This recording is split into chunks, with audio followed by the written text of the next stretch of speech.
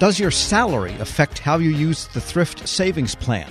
The Federal Retirement Thrift Investment Board dove into this question, conducting a behavioral study of thousands of lower-income federal employees who participate in the TSP. Here to break down this crucial question, Federal News Network's Drew Friedman. And Drew, let's start with why they were looking at this, how people at lower incomes use the TSP. So this is something where they're trying to get a better sense of how to remove some barriers that might exist for accessing TSP's benefits and services. It's also related somewhat to the executive order on diversity, equity, inclusion, and accessibility, looking at how underserved groups specifically use the TSP and some of the benefits that are available under those. For this specific study, they looked at the lowest 20%, so that lowest quintile of federal employees. By salary? Yes, by salary. So the lowest paid federal employees, just in that lowest 20%, who were under 50 years old. Kind of a funny way they put it, though. It's not that they don't have access to the TSP the same as everybody. It's more underutilizing than being underserved. Right. So instead of just looking at, they don't necessarily not have access to these, but just trying to create a better understanding of what is really available and how much they need to contribute to get the matching rate. Right. So it's a question maybe of financial literacy as to what they can do to start taking care of their long-term future. It may be that people at that income level just need some knowledge there. Yes, and they conducted several focus groups of some of these employees who were invested in the TSP, and they found that there are some histories or different understandings of retirement savings. They said this isn't necessarily representative of that whole group, but they did get a couple interesting pieces of feedback. So social scientist Elizabeth Perry, who's at the board's Office of Communications and Education, explained a couple of notable things that they heard in some of those sessions. Some participants said that they learned from their families how important it was to save in general, to put something away whenever you could. Others said that they learned specific advice about saving, such as try to max out, but always get the full match. And they said that their families have been saving all of their lives, which influenced them to do the same. Still others said that their parents worked very hard, but may not have had a lot saved. And these participants were motivated by wanting to support those who depended on them, even though they were relatively young. Lastly, most seemed to understand the match pretty well, though some gaps did exist. And that's social scientist Elizabeth Perry at the board's Office of Communications and Education. And besides discovering that she needs a new microphone cable, what did they do with the data that they compiled on behalf of the board? So they took all this data in. One of the most notable things that they actually found was that about 35% of that lowest quintile had no account activity after the automatic 3% enrollment. So this is something where their goal was basically, okay, let's try to get that group of federal employees who are at the 3% contribution rate up to the 5% requirement to get the matching contributions from the employer. So they tested different types of messaging that might influence or encourage those workers to invest more in their TSP accounts. Right. So they did almost like targeted advertising or targeted information. Exactly. So it was a 3-month campaign where they basically sent a couple of email messages to about 3,000 active federal employees. One of the messages was talking about you've missed out on X amount of dollars. The other message was more than 80% of federal employees are already saving enough to get the full match. So trying to, compare and see what type of messaging would be most successful to get them to enroll. And then they also had, of course, a control group with no messaging at all. So some of the results of the testing were pretty interesting, and Perry detailed some of those findings. 15 to 17% had increased their contributions, which we were happy with. And the average increase was about $70 a month. And if that is maintained until age 65, based on median ages, you're looking at roughly $73,000 more dollars in their accounts, which is almost double their current salary. So potentially another year or more in retirement. Right. So, yes, advertising works. In other words, to convince people to save their own money, which is not a trivial finding, actually. It's a crucial finding for those at the lower income levels. Anything else from the study noteworthy? They did have another separate but related study that looked at some data that basically revealed that TSP participants who were over 50 years old were often incorrectly using their catch-up program. So Perry did catch-up program, which means so what? Catch-up contributions contributing more to your retirement savings if maybe you didn't contribute enough earlier on in your career. So Perry explained a little bit more about what they were seeing as this issue. They used to have to make 2 separate elections, one for regular and one for catch-up, and they had to figure out how best to time both of these and not hit the limits. And we learned tens of thousands were having trouble with this and were missing out on matching. So we also heard from our trainers that participants were confused a little bit by the program. So based on that, they simplified the process. Instead of having to make an election where you're actively trying to opt into something, now it's automatically this spillover to catch-up contributions that would actually also be eligible for matching. So that makes it easier for the board to track. And it resulted in about $80 million additional of catch-up contributions for TSP, which is the most ever for the program. I think people find, once they begin having automatic deductions from their salary, if you notch it up a little bit, it's like boiling the frog. You don't feel it that much, but yet it has huge leverage downstream with the power of compounding interest. And if you can teach them that, then maybe a little bit of pain, maybe buying the white bread at the store instead of the whole wheat for a couple months might make a difference for how long you can retire for. And also the board shared its annual participant satisfaction survey results. People pretty happy with TSP? So this was a little bit interesting, Tom, because when the survey was administered to TSP participants was actually before this whole thing that we've been talking about for several months with the update to My Account and roll over to the new record-keeping system for TSP. The overall satisfaction rate, keeping that in mind, was at 87%, which is only a slight decline from what it was in 2021. That's something it might be interesting to see kind of how that develops next year once we have these past few months captured in the survey data as well. Right. So the really big difficulties came between surveys. So Exactly. It's kind of hard to tell what people thought. At some point, it was so bad, people wondered if their funds were even safe, right? Right. There were a lot of concerns about that. And the board has been very adamant to say that all the funds are very secure and everything is captured on the back end. Even if there were some initial rollout issues, they said that they have worked through most of those by now. And they're hoping that participants are going to hopefully pick up their satisfaction rates a little bit. Right. And it's real money, not Bitcoin on a blockchain. That's right. Federal News Network's Drew Friedman. Thanks so much. Thank you. And check out her story at federalnewsnetwork.com. Leadership today, especially within the federal workforce, is being tested more than ever before. After an exemplary career as a former executive at the FBI, focused on policy and strategy, Sasha O'Connell, Ph.D., is guiding future federal leaders as the executive in residence in the School of Public Affairs at American University. Sasha joins host Shane Canfield, CEO of WEPA, to discuss her exciting career, the future of the federal workforce, and the lessons she's learned along the way. Hello, and welcome to the Lessons in Leadership podcast. I'm your host, Shane Canfield, CEO of WEPA, and today I'm thrilled to be joined by Sasha O'Connell. Sasha is an executive in residence in the Department of Justice, Law, and Criminology at the School of Public Affairs at American University, and spent the majority of her career at the FBI, and most recently as the organization's Chief Policy Advisor, Science and Technology, and the Section Chief of Office and Policy for the FBI's Deputy Director. Sasha, welcome. Shane, thanks so much for having me. It's a pleasure.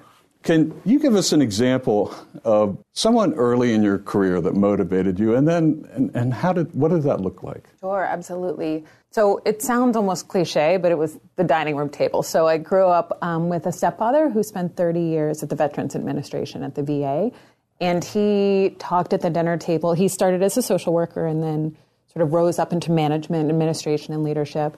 And his stories, right, and his approach really, really impacted me. My mom, interestingly, ended up in a career in public service. She was a prosecutor. She's currently a retired state superior court judge. But she had a big career change also in her 40s. She went back to law school in her 40s. So getting all of that in the mix at a young age at the dinner table really, really impacted me in really specific ways.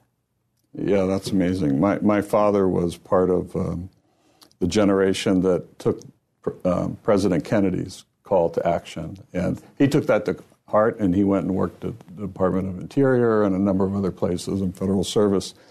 So it's catching when you're around it. You've held a number of leadership roles at the FBI, which is historically a male-dominated organization. What skills or traits helped you most as you navigated that? Yeah, it's an interesting and challenging sort of situation and question. One I don't think I still am reflecting on. I've been out of the FBI about 6 years, and I'm sort of still thinking about it. I think the bottom line was when I was there, and I really grew up there, I didn't know any different. I grew up with male cousins and brothers, and it was sort of a continuation of my existence. So it did, in retrospect, it was a really unique situation, but it didn't necessarily feel that way for me at the time. I think staying mission focused, staying not about me, staying flexible in terms of problem solving all helped me. I will say there's resources today that weren't there when I was there, or certainly when I was starting out. There's a lot of affinity groups for women in national security, women in federal law enforcement. And I will say I think I would have really benefited from access to those kind of resources as I was coming up. I had both incredible mentors, men and women, women across the organization who I became very close with, who were incredible supports, not just getting the job and starting out, but sort of matriculating through. But again, I'm really sort of proud of and involved in some of the work of those external organizations that bring women across government, executive women in government, and those kind of organizations together, because I think it is really, really helpful as one moves through. Yeah, we actually work with a number of those too, and go to their events and conferences and support them because it's important. How has your leadership style developed or changed over the years? Well, I think I've gotten a little more confident in it, right? The seeds were there at that dining room table. One thing that carried through that I learned from my stepdad was to focus on the process. He would talk at dinner about big ideas or big changes and how to get from here to there was part of his day job, so he thought about explicitly, was getting other people on board, getting that stakeholder engagement, getting other people to think it was their idea if that was required. And that's something I started out with as a gift, right, that kind of approach. And then I got confidence in that, and then I added things. I will say, as I moved on, my appreciation for taking care of is maybe the wrong word, but really focusing on the people who work with you and for you in some instances, making sure that they have what they need to be successful in a tactical way. But then also something I definitely learned at the FBI as I went along is, the importance of creating an environment that is supportive and inspiring. We joke about it, but food has played a pretty serious role in my leadership style over time. I learned from great mentors. I worked with Bill Estevez at the FBI, who had a full-scale cappuccino maker at his cubicle, right, and would host coffee hour, and you'd see the steam rising across the cubicles.